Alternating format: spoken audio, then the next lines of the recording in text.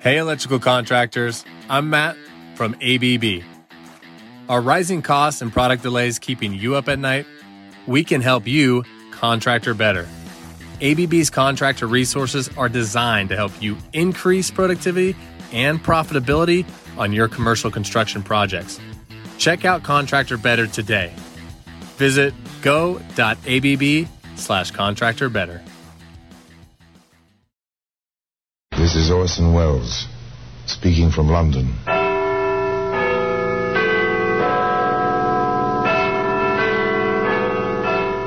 The Black Museum, a repository of death.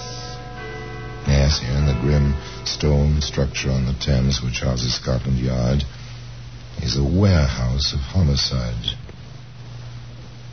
where everyday objects, a kitchen knife, a roller skate, a violin string, all are touched by murder.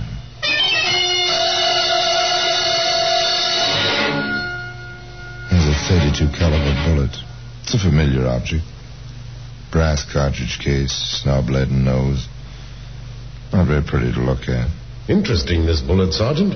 Notice the back of the cartridge case? Yes, sir. It's for a centerfire weapon. The firing pin of the pistol must strike the center of the cartridge. Right. But the weapon in which we found this bullet was a rimfire revolver. The firing pin could strike only the edge of the cartridge. That little fact, Sergeant, saved at least one life, I'd say. Well, today, that centerfire bullet can be seen in the Black Museum.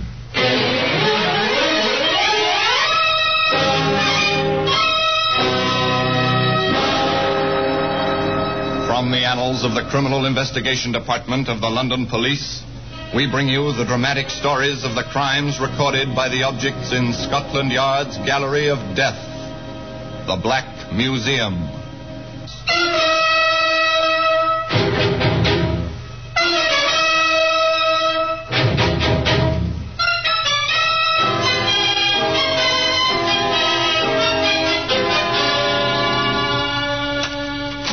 Here we are, the Black Museum. Scotland Yard's museum. A museum of murder.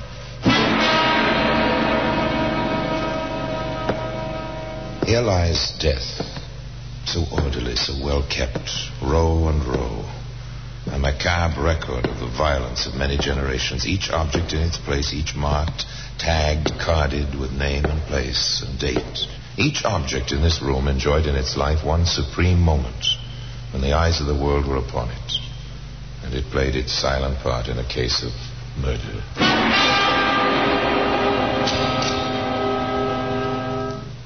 And here we are. Here's a jeweled ring, fit for a princess, but born of a mind like the Borgias. Press the jewel, so, and a tiny point licks out, a fang, dripping death. Shake hands with your enemy. Shortly thereafter, he dies. A bathtub. Yes, a bathtub. White, smooth, shining in the dimness. Once a man floated face down in this tub. He slipped or he had been pushed. Was the mark on his skull caused by striking his head as he slipped, or by a blunt weapon? In any case, he drowned. I see. The .32 caliber bullet. Even here, lying so quietly, so somber, it's ugly. This object was made for killing. But as a matter of fact, it never did kill. That's the story. It began on a London street. A dark sedan drove slowly into the stream of traffic. There were 3 young men in it. One seems quite a bit younger than the other. Even so, the car continues to cruise along.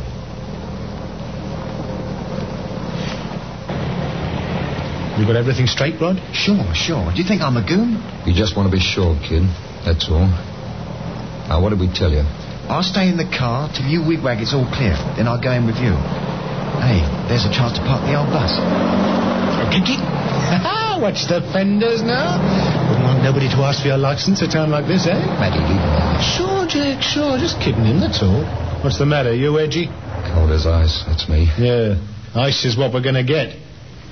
All set. Let's go. 2 young men leave an automobile, stroll up the street, hands in pockets, cigarettes dangling loosely from their mouths. They walk past a busy jewelry store. Pretty crowded. Maybe we ought to wait. Could be. No use taking chances. They stroll a few steps farther on. They turn, start back, quite casually. Hey, what's the kid doing? Oh, the guy's going into the store. Come on. That goon must have thought we made the signal. Got your gun? What else? Slow down now. In we go.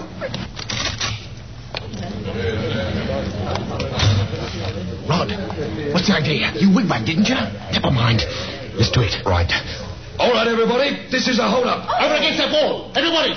These guns are loaded. No! You don't take my stuff! No! Shut up, you. Quiet. Anybody talks, I'll give it to him. Rod, grab the junk on the counters. You there. Stand still. A button. Rod, the car. Start the engine. Ready. Scram. Stop them! Please! Please! Stay in that store. Matty, Jack, the truck. It's double parked. We can't get the car out. We're stuck behind that truck. Run for it, kid. That way. I can't get the car out. I can't. Come on, Jack. Keep moving. Stop, you. Stop. You're the thieves. Stop. Get out of my way, you. I've got you. Please. Oh. Now it's in the fire. Run, Matty.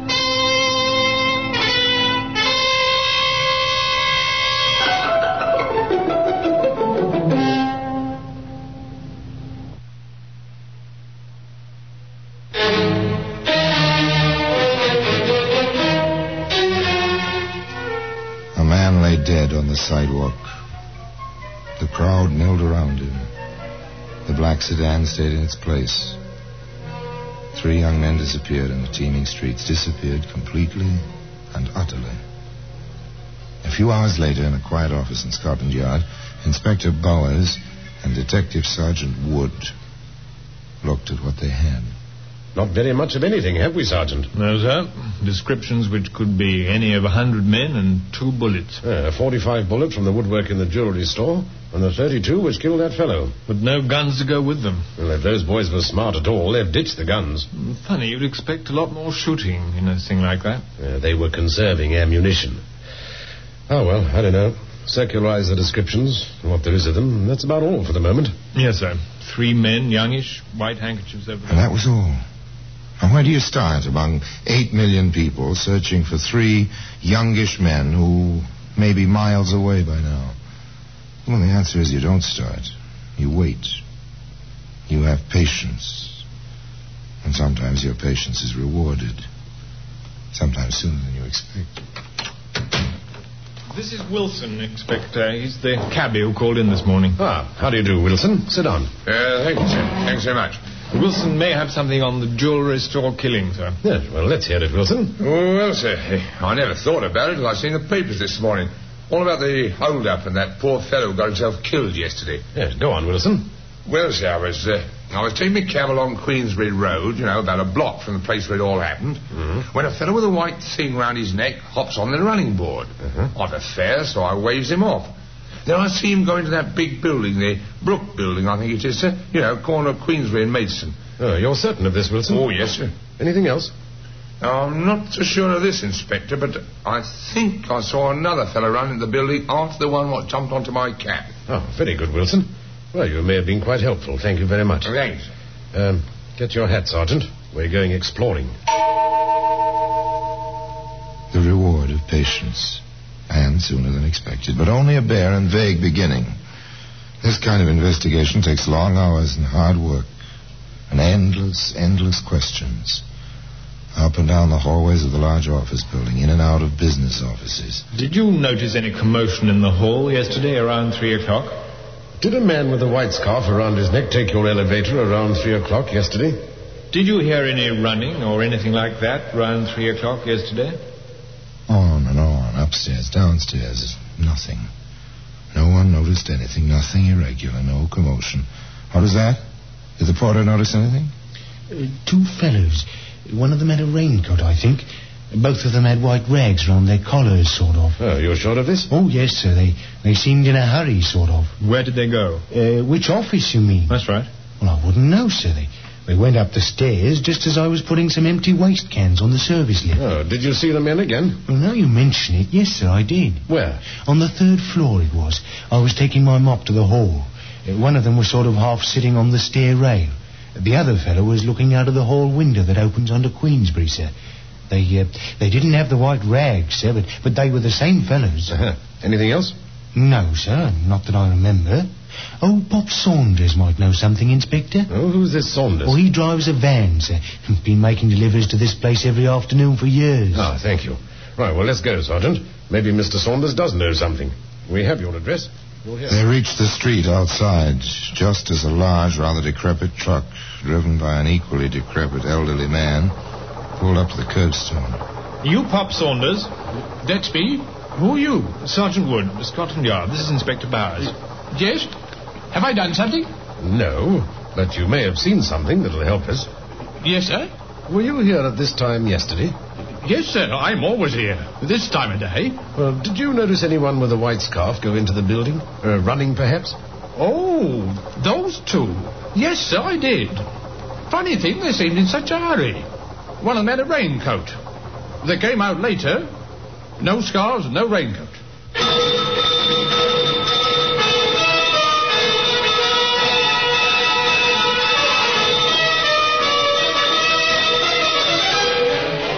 Now the search is on for a raincoat. Scarves or handkerchiefs can go into pockets, not raincoats. The Brook building swarms with police. Every nook and cranny is inspected. In the cellar, in a dark corner. This must be it, Inspector. Every other raincoat in the building's accounted for. Not a mark on it. Nothing. Yeah, try ripping the lining, Sergeant. Nothing, sir, except the manufacturer's stock tag under the armpit. Not much, but a little at any rate. Check the manufacturer. From there to the jobber who bought the lot on which that coat was packed. From the jobber to the retailer. It's times like this I thank heaven for rationing. At least they have to keep a record of the clothing coupons and the names of everyone who buys anything. A thin, tenuous trail and a mountain of sales slips to go through. But nothing strikes a chord of memory. And then, the sergeant thinks of something.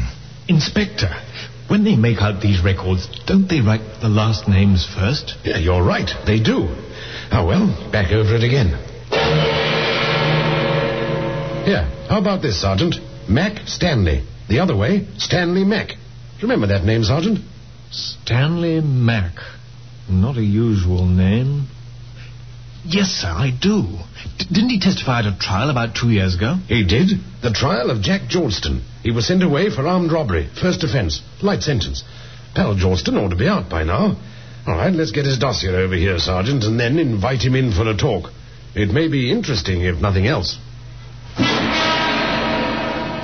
Well, today, that center fire bullet can be seen in the Black Museum.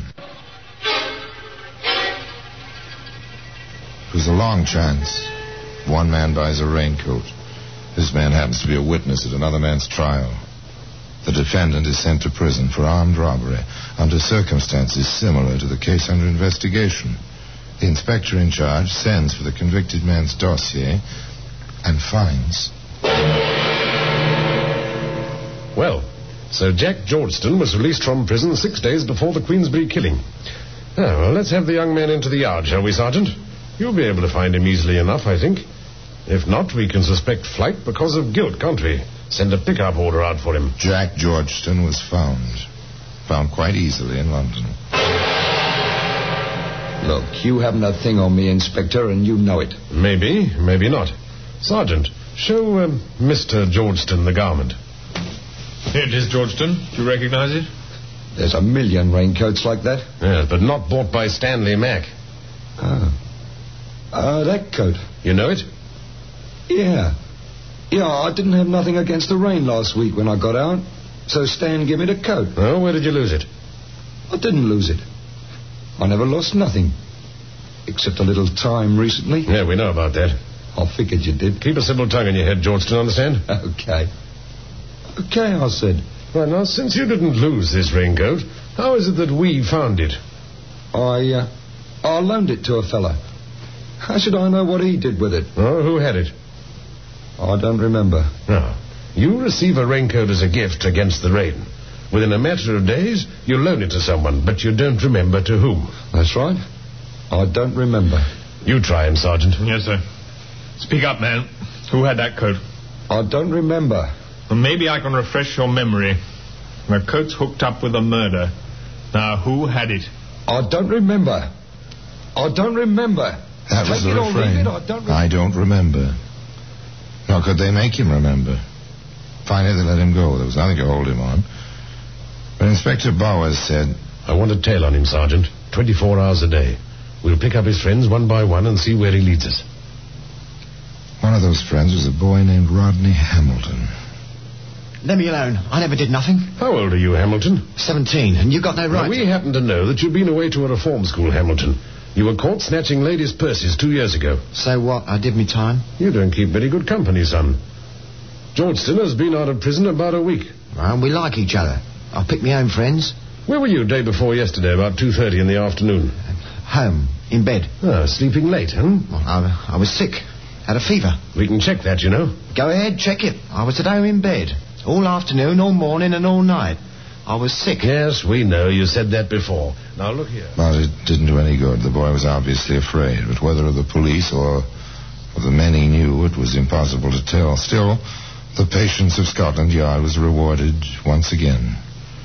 A report came in from detectives assigned to follow both Georgeston and Hamilton that they'd been present at a party in a bar given by a third young man named Matty Canvas. Dossier on Canvas, Inspector. Ah, thank you. So, nice lad. Stole a car when he was 11. Convicted, assault with intent to rob. Convicted, jewel robbery. Convicted, armed robbery and assault.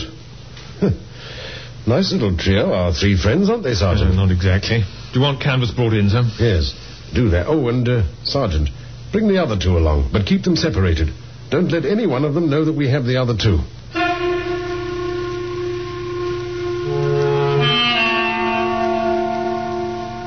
Nothing highly dramatic, merely routine, Scotland Yard routine, recognizable as standard practice by any policeman in any large city.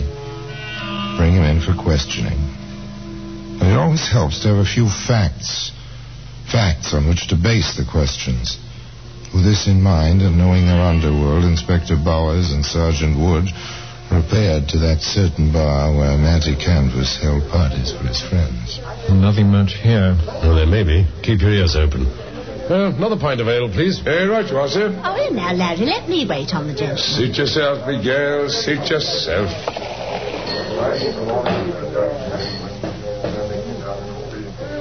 Oh, well, down the hatch. Right.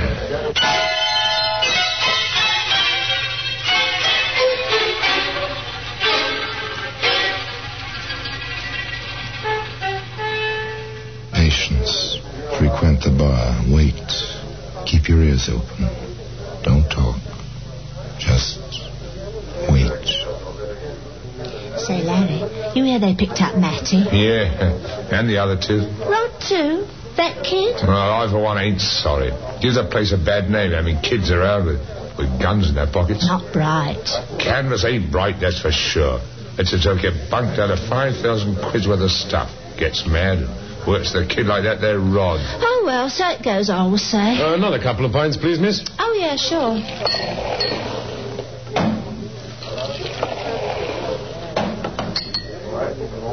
There you are. Do you know a lad named Canvas? Me? I don't know nobody. How about a kid named Hamilton? You think I'll keep track of everybody comes in here? Yeah, that would be difficult. I thought I heard you mention Mr. Canvas by name. So did my friend here. Then you thought wrong. We don't encourage conversation with the elder. No, I don't suppose you do. Care to have a drink on us? I'm not certain that I drinks with cops, mister.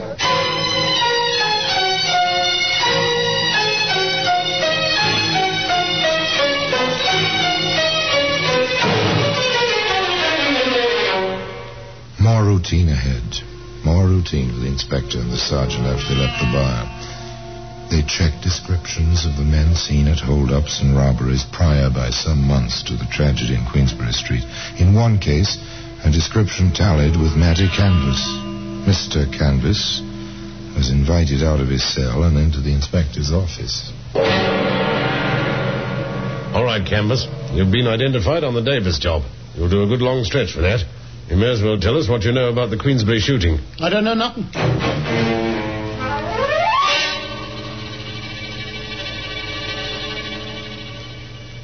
Turn King's evidence canvas and you'll get off easily.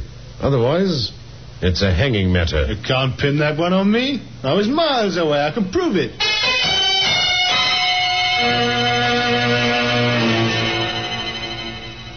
Well, suppose I told you the kid's been talking his head off. Rod? Talk? Not in your life. He's too scared somebody will cut his liver out. Oh, all right, Canvas, if that's the way you want it. Take him back, Sergeant. We'll give him plenty of time to think. No luck with Georgeton either. But the kid, there was a chance he'd break. Just a chance. The inspector took it. Look, boy, your pals are saying that you held a gun that killed the fellow in the Queensbury hold-up. I never had a gun. Maybe they're framing you, lad. After all, you're pretty young, 17. You won't hang. They will. So naturally, they say it was you. I didn't. I never touched the gun. Canvas says you did. That you had the 32 all the time. I never did. They can't say it. They can't. But they do. Both of them told me. Looks to us like they got together to put the job on you. Well, why shouldn't they? They might have to die. And there were only 2 guns. They had them. You've got to believe that. You've got to. We don't have to believe anything except evidence. If you had the guns, if I told you where they were, I said it.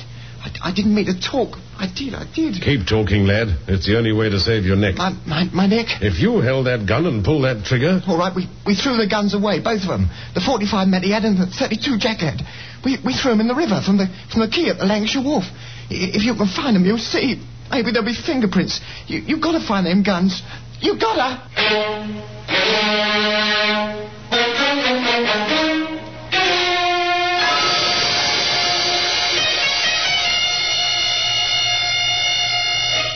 Ballistic report, Inspector. The 45 fired the bullet we found in the woodwork. The 32 killed the man in the street. And it's funny, half the cartridges in the 32 were rimfire. The other half was center fire. Those didn't go off. If they had, chances are there'd have been a lot more murder. And today, if you're interested, you can find that center fire bullet in a place of honor in the Black Museum. It's an accepted fact in police work that 80% of the occupants of our prison either were talked there or talked themselves there. In this case, it was patient police routine plus the talking of young Rod Hamilton, which put Rod behind bars for the rest of his life and brought Georgeton and Canvas to the 13 steps and the rope one morning at 8 o'clock. There's a postscript to this story. The use of a gun by an English criminal is rare. Nor in England do the police go armed in their normal course of duty. The Hamilton case was one of the more obvious symptoms of a post-war disease of violence. The death of Georgeton and Canvas was not without its effect on this disease. For days, weeks, and even months after their execution, pistols, guns, knives, many of them perhaps innocent wartime souvenirs, others of more dubious origin, were found by the police on rubbish heaps, disused gardens, on the mudbanks of the River Thames. The criminal world of London had come to terms with their traditional enemies at Scotland Yard. And perhaps, after all, the innocent man had not died in vain. The bullet that killed him, the center fire bullet, remains in its customary place in the Black Museum.